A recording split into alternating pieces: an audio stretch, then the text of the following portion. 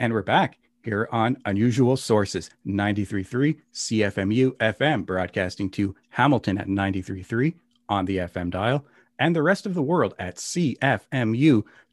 Don't forget that. That's the new address, cfmu.ca, live streaming anywhere in the world. And we're very pleased to have our special guest today on the program, and that is K J Noh. He's activist, writer, scholar of the Asia-Pacific region and the geopolitics inherent within, writes great articles for Counterpunch and other publications. And we have him joining us here today. So thank you, KJ, for joining us on the program today.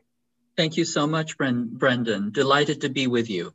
Well, it's really a delight. As soon as I saw your articles coming at late 2020 and your interviews and other participation in activism, I knew we had to get this out more to Hamilton.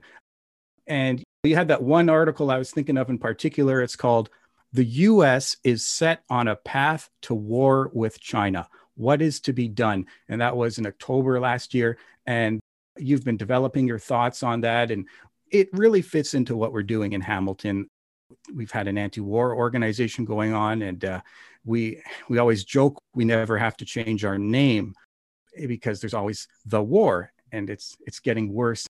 This war on terror, the whole domination of Central Asia, some aspects of it are winding down, others are heating up. But it's become more clear over the last decade that the plan was kind of to remove any threat to U.S. hegemony. And going forward, we can see how something similar is shaping up with China. And in your articles, you've suggested that the United States approach to China is a direct continuation, or at least a legacy, of the Project for a New American Century, that whole Bush gang, the neoconservatives and others, their wars in Central Asia, the maintenance of the hegemony. We see a continuation or a legacy with China. Why do you think there's a connection between the 20 years of the war on terror and the increasing U.S. activity with regard to China? That's a really great question, Brendan. And I think that is the key issue that we have to deal with. In order to understand that, we have to dial back a little bit and look to the fall of the Soviet Union. Starting around the time of the fall of the Soviet Union, and actually even before the actual fall, there was a real triumphalism in the West. And at the same time, there was apprehension and concern that they would have to contain and fight China. There were others who believed that China would fall like the USSR, and others who believed that China would become the next great challenger to the United States. Now, remember, at this period, in this Cold War triumphalism, there was really the belief in one sector of the imperial ruling class that we truly were at the end of history, that all civilizations, all culture, all structures had to converge to liberal democracy or neoliberal democracy. And we saw that with the work of Paul Wolfowitz and his neocon gang. They actually wanted to lock up the gains that the West, the capitalist West, had made. They saw it as an opportunity for, in their words, unipolar global hegemony. And China was marked out early on this. They had this plan. This was codified in the Defense Planning Guidance document of 1992. The Pentagon had to disavow it because it was so embarrassing, but it was reformulated into the 1997 Project for the New American Century, and then the 2000 Rebuilding America's Defenses. So very, very early on, there were plans against China. And of course, this goes back to a much longer and older tradition. In 1965, McNamara pointed out that they were waging war against Vietnam in order to contain China, and so on and so on. We can go take this back to the 17th century, but essentially this is a long standing plan. And this there's a direct trajectory with the fall of the USSR and the current antagonism with China right now. Yes, one of the senses I get from your written material in general is that we're dealing with lineages, we're dealing with legacies and lineages. For example, this crew that worked with Bush and others in the US administration to devise plans for Russia, to devise plans for Central Asia, were, of course, and are still working on plans related to China. And we're talking about people like John Bolton as one of the more visible figures. But that whole team has been working continuously. And in a broader sense, we're still looking at how to manage China and how to subordinate China. You point out, or you like pointing out, that a lot of these fellows were nurtured in Ivy League institutions. Those institutions, those schools, had been funded partly through the opium trade and through the oppression of China. So this is all very consistent with a general phenomenon of colonialism. Absolutely, yes. So one of the things that I try and trace back is I show the genealogy and the lineage of the thinking, because there is a clear ideology and a clear project, and it crystallizes with the Project for a New American Century, but it actually predates it.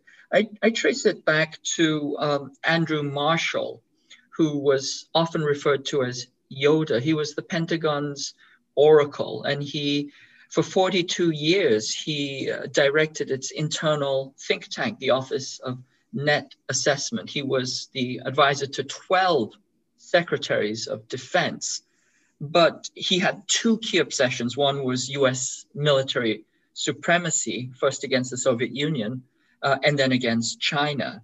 And he was somebody who kept the Pentagon's gravy train running on time, but he also cultivated a large group of proteges. And, these were Paul Wolfowitz, Dick Cheney, Rumsfeld, Cohen, Andrew Krapinovich, Pillsbury, Herman Kahn, Richard Pearl, Richard Armitage, Michael O'Hanlon.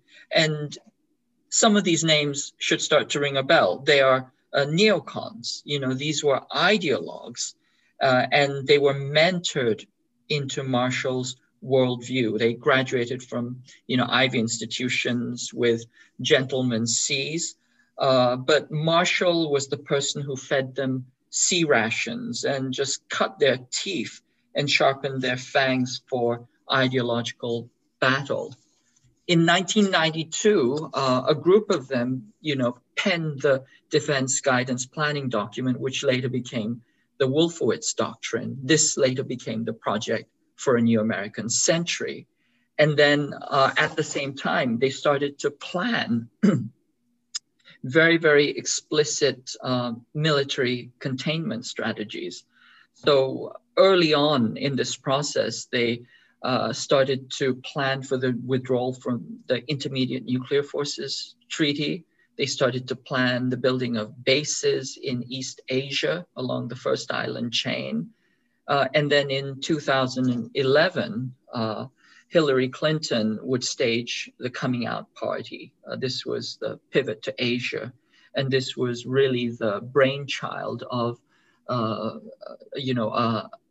it was the brainchild of Kurt Campbell, who currently holds the Asia/China portfolio in the Biden administration.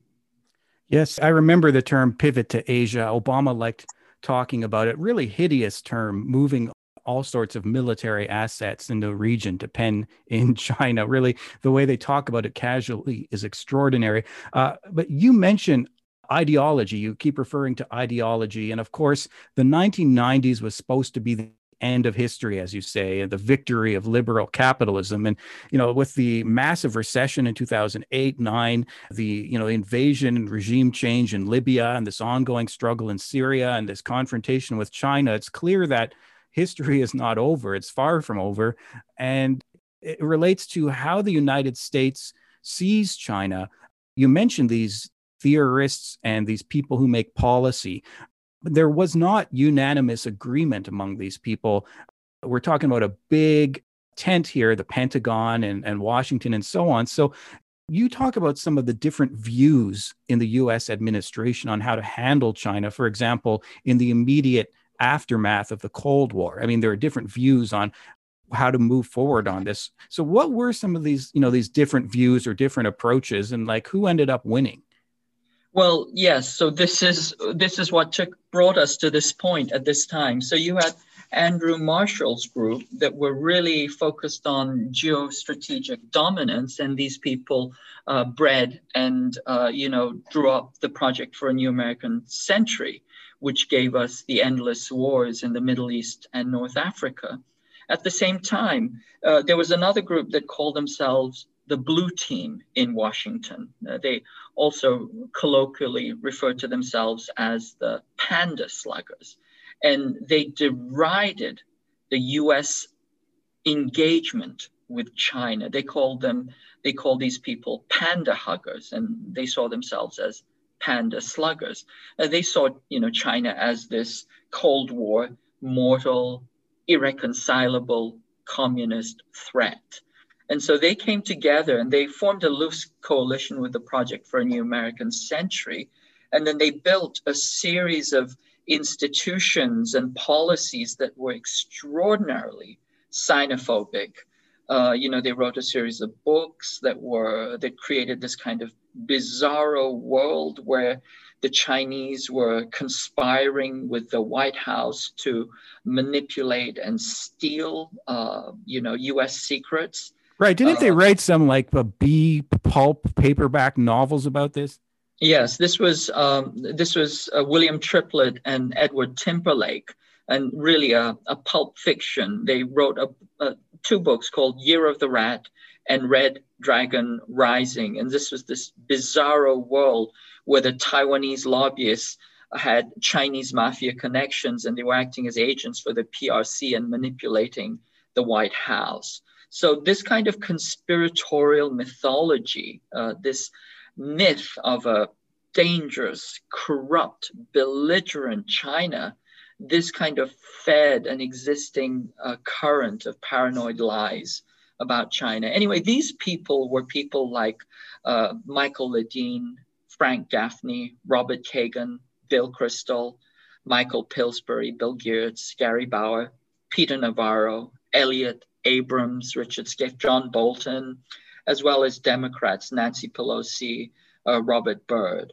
And they built these powerful commissions and institutions attacking China. This is the Congressional Executive Commission on China, the U.S.-China Security Review Commission, the Taiwan Security Enhancement Act was also written at this time.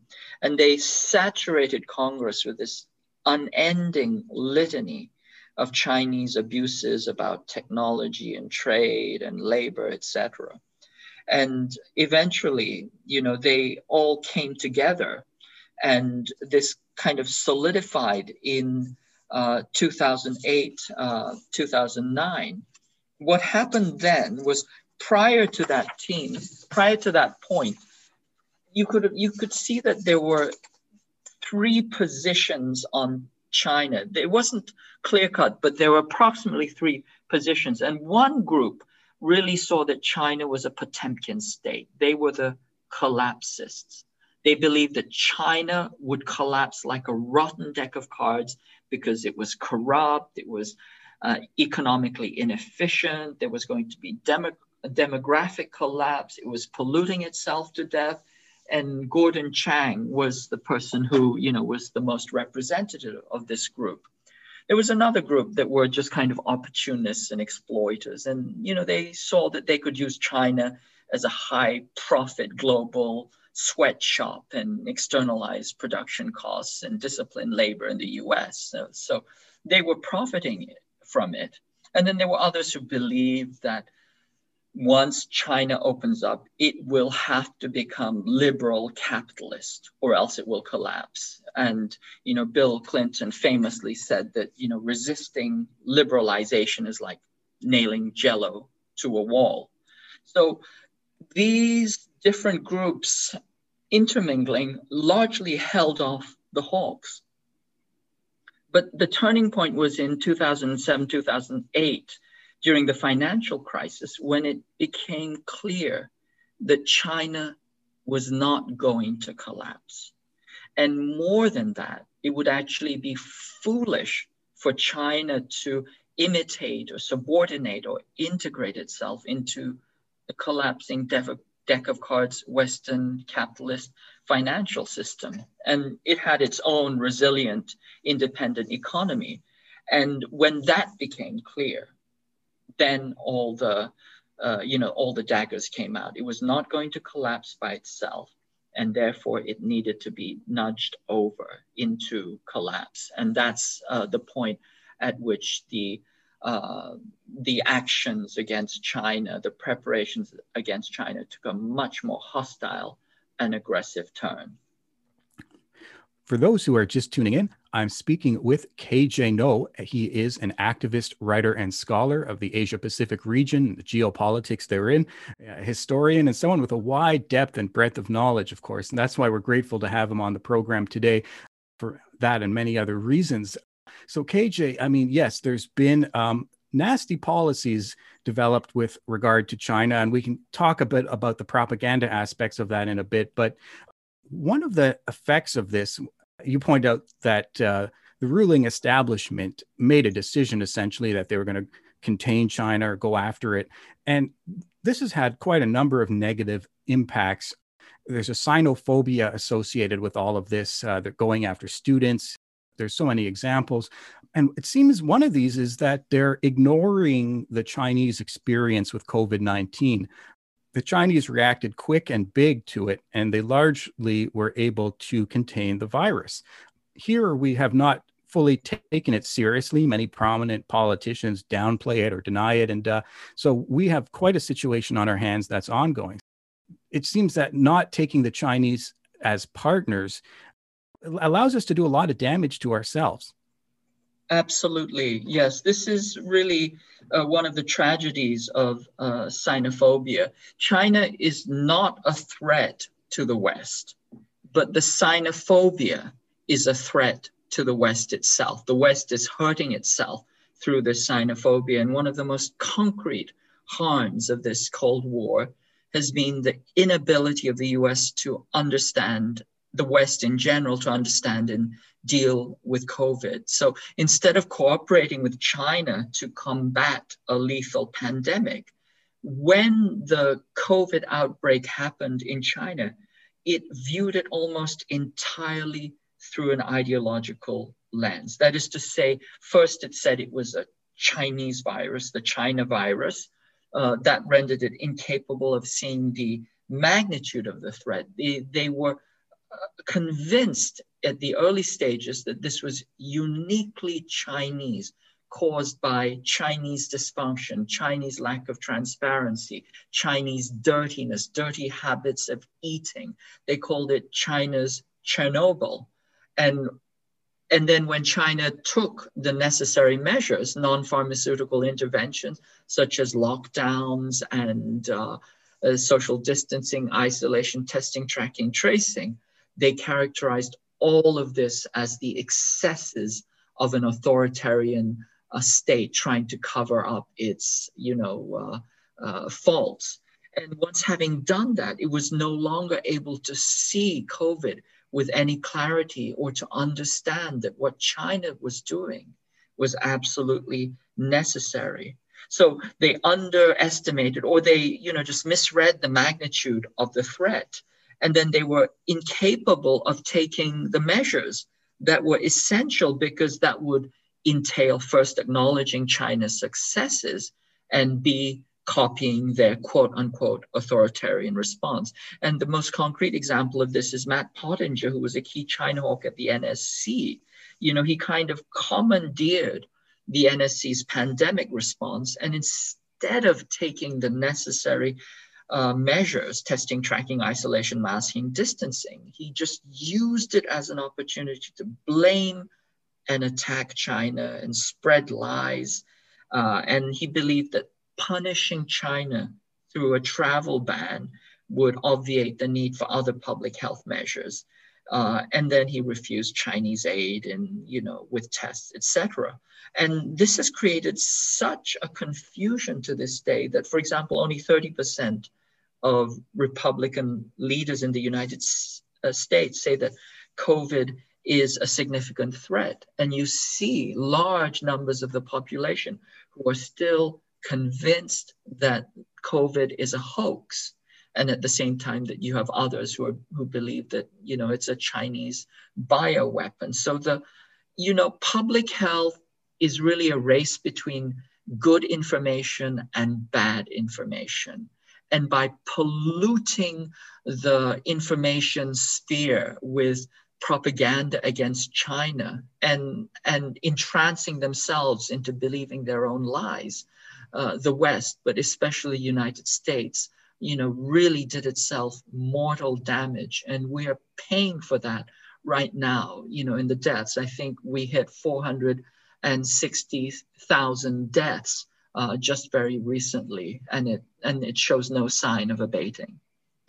Yes, it's arm in arm with a lot of embarrassments, like the issue of dismissing masks early on. A lot of prominent Western politicians wanted to not be associated with masks or not putting out those recommendations, and it was associated somewhat with China and lots of other problems too, rejecting lockdowns and other successful measures that have even been used in parts of the Western world. It's just inconsistent talk and no one knows what to do. It's a real mess and it's going on and on. So this is not helping us, but of course, President Biden is in now. So this is supposed to be a cause for optimism. He certainly has said he wants to take a more serious approach to tackling the pandemic than Trump.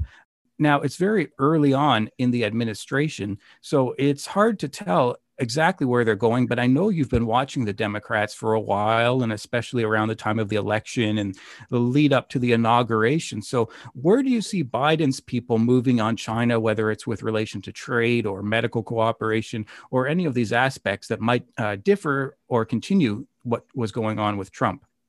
Well, what I saw very early in the Biden administration were some very, very bad signals. During the time of their campaigning, they were campaigning to the right of Donald Trump. They were saying that Donald Trump, if you can believe this, was too weak on China and that they would be even tougher. They would show China, they would put China in their place. This was their, campaign platform.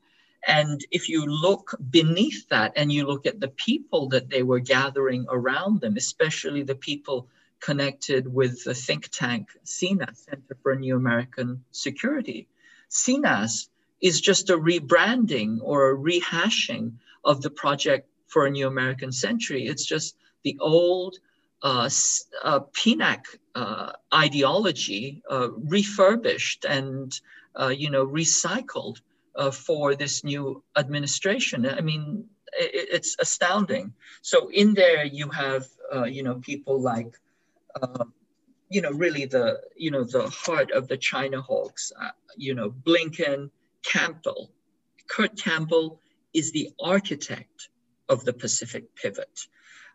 You have Rush Doshi, Eli Ratner, Anthony Blinken, Avril Haines, Jake Sullivan, Laura Rosenberger. She is the person who's responsible for the horrific lies around Russian subversion. I mean, this is, an ideologue through and through. And of course, Victoria Nuland, the neocon par excellence, and the ever histrionic Samantha Power. So this is really, personnel is policy. And you can see that what they've done, and if you can go on to CNES and actually look at their doctrine, they've taken Donald Trump's xenophobic hybrid war, amped it up a few notches, and then worked it out in obsessive detail. And this is going to be the Biden administration's approach towards China. And I can tell you that this will be a catastrophe. It's if it's a kind of definitional insanity, repeating the same thing and expecting different results. Well, that does sound discouraging, and it feels like everything's reaching a kind of terminal phase, and we're already in a form of warfare. You do enjoy speaking or writing about the hybrid warfare, and that's not a very new concept in the sense we've been dealing it with for a long time. I remember protesting the war on Yugoslavia, and it felt as if the U.S. was using all sorts of measures other than war to weaken that government. And we saw that a lot with Iraq and, of course, Libya, Syria, and a lot of other cases. So there's a lot of methods being used at once, but underlying it all is the informational warfare. You certainly do write about this, and you understand its importance because there's a sense of deja vu here.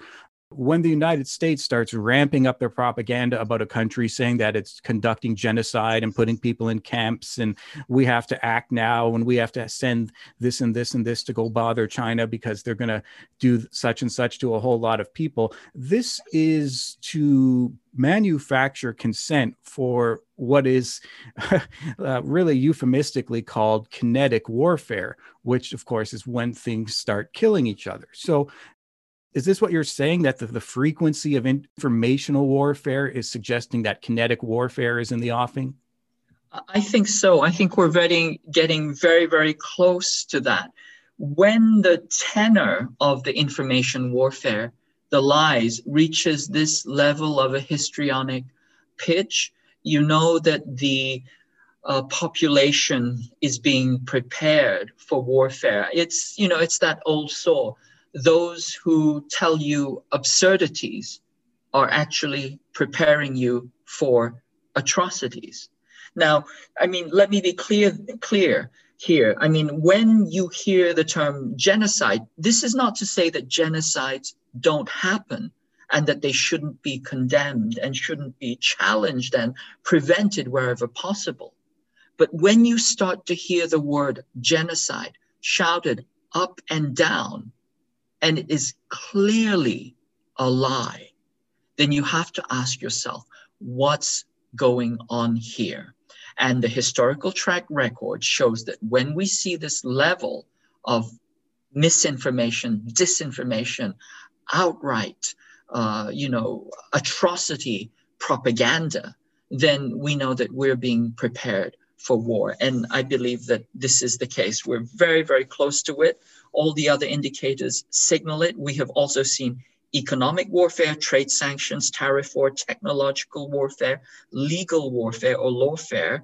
There's diplomatic warfare. There's military brinksmanship. And of course, we have seen an entire year of civil subversion, not to mention academic warfare. So it's just ongoing, and it's reaching this fever pitch that I think is extraordinarily dangerous, but is also very, very, it's a very, very clear signal.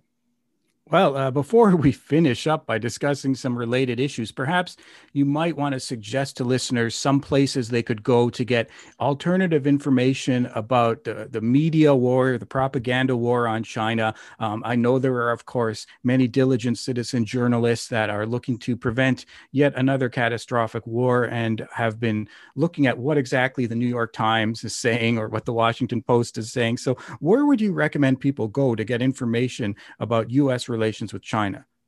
One place I would suggest is that they go to peacepivot.org. Peacepivot.org. This is an organization that I am affiliated with, and we're trying to put out the truth of the situation and educate the general public.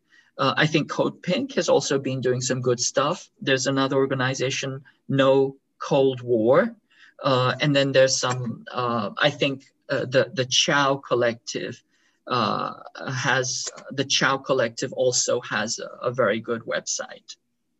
Yes, and actually, I had to put together some lists recently. I'd add the Gray Zone to that, and a few other publications. There's No Cold War. There's New Cold War.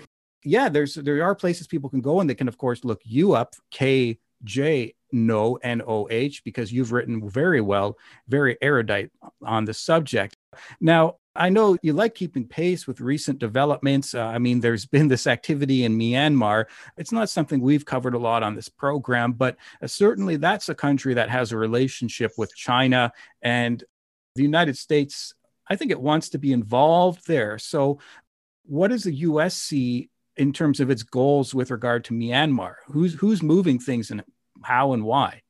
Yes, let me just kind of pan out for just a little moment and give you the historical and geopolitical context, because that's important to understand. Myanmar was a British colony, and when the British left, they always leave colonies in a much, much worse state than they were before. But when they left, they did what they usually do, which was they created a kind of a chimera or a Frankenstein state. They put together all these different ethnic groups, the Karen, Karenni, Shan, Mon, Chin, Kachin, the Bamas, the Rakhine. They put them all together and they gave them different types of promises for independence and secession, essentially creating the context for a nonstop civil war. So what we've seen over the past 70 years in Burma is exactly that: nonstop civil war, insurgency, counterinsurgency, and ethnic cleansing as well. And, this is part of the picture of British colonialism. You saw this in Northern Ireland, Malaysia, Kenya, Sudan, Sierra Leone, Afghanistan, Iraq, Libya, Yemen, South Africa, India and Pakistan, China, Tibet, Hong Kong, and of course, Palestine, just off the top of my head. Where the British leave, supposedly, they always leave a legacy of civil war and ethnic tragedy. But so inside this context, the Burmese had a military dictatorship since at least 1962. They gained independence in 1948, but starting from 1962 until really 2015, they had a military dictatorship. Now, if you remember, the Pacific Pivot started in 2011. It was declared by Barack Obama. This was the plan to contain China by encircling it with 400 bases. And remember that Myanmar is on the southern western flank of China. There's a 1,200-mile border with Yunnan province in China. And so as one of the elements of this pivot to Asia, Kurt Campbell, who was the architect of the pivot, in 2009, he went to Myanmar and opened up relations with Burma. And they, worked with the military dictatorship and kind of nudged them to kind of start this process of democratization, quote unquote. This was the case. And there was a slow movement, but it was a very precarious cohabitation with the military. Now, at the same time, as they were building this encirclement of China, one of the key strategies they developed was something called air-sea battle. This was the war doctrine against China. And air-sea battle had war-gamed out that if they choked off the South China Sea and the Malacca Straits, that within months, a shooting war in the South China Sea or disruption at the Malacca Straits would choke off China's economy, would literally strangle China's economy, where $5.3 trillion worth of trade travels through and 70% of China's oil. This would bring down China. Now, the Chinese saw this happening, and so their response first was to build military installations in the South China Sea to raise the cost of war in that area. But also the other thing they did was they started to look for an overland escape route. And this became the Belt and Road. And so this was a kind of an overland escape from the encirclement that would go all the way across Central Asia and then to Europe and to Africa and create this large connected economic trade bloc through logistics and connections. But one of the key legs of this was Myanmar. So Myanmar, the China-Myanmar economic corridor, was one of the most important parts of the Belt and Road, because this was the most immediate way of breaking out of the choke point of the South China Sea. So the Chinese started to develop, the Kakfu deep sea port, and they were building pipelines and railways and also dams. And as this was happening, the US did not like this, and therefore they decided that they needed to exert more pressure. And so that's when you saw the NED came in with, large projects, large millions of dollars of support to, various groups to kind of fracture and splinter the country. And at the same time, you started to see the delegitimation of Aung San Suu Kyi, because rather than, kind of pivoting away from China and pivoting away from the military, she was actually bringing herself closer to China. In fact, last year on January 17th and 18th, the civilian administration signed 33 contracts regarding the Belt and Road with China. And so, she was in a very, very precarious position. And having been delegitimated, the military saw an opportunity to take back its power completely. They knew that, since Aung San Suu Kyi was no longer, the sainted, crusader that the West had made her out to be, that they could take her down and the West would be without much recourse. And that's exactly what they did. At the end of the November elections, they alleged massive electoral fraud. They took a note from the United States, and then they triggered the coup. And currently, the civilian government has been put under wraps. Aung San Suu Kyi herself is under arrest. And the military has declared a state of emergency for a year, during which time it will probably consolidate its structures and then continue. But it no longer wants to be subject to this kind of Western liberal control. Yes, you can see how smaller countries are caught up in this whole encirclement. Their internal politics are affected, and they really can't avoid it, whether they're Myanmar or Vietnam or some other country. Everyone has to take sides, take positions, and get factionalized over this whole situation. So it is, in that vein, it's somewhat reassuring that some peace groups in North America are looking at the militarization of the South China Sea and the U.S. military exercises in the Pacific as something that is a destabilizing force and a militarizing force. And, obviously there are things we can and should do to protest how our own government is inflaming situations in the Asia-Pacific regions. I know you're someone who does a lot of work on that subject. And again, people should look up your articles. Again, one that caught my attention was mentioned earlier. The U.S. is set on a path to war with China. What is to be done? That one was in Counterpunch in October. And KJ collaborates with others sometimes and has articles in various publications. So I know it's a different time zone and everything. And we're really grateful and appreciative that you are with us today, and I'll make sure that we can get this out there to people in Hamilton and through the podcast. So thanks very much for being with us on the program today. Thank you so much.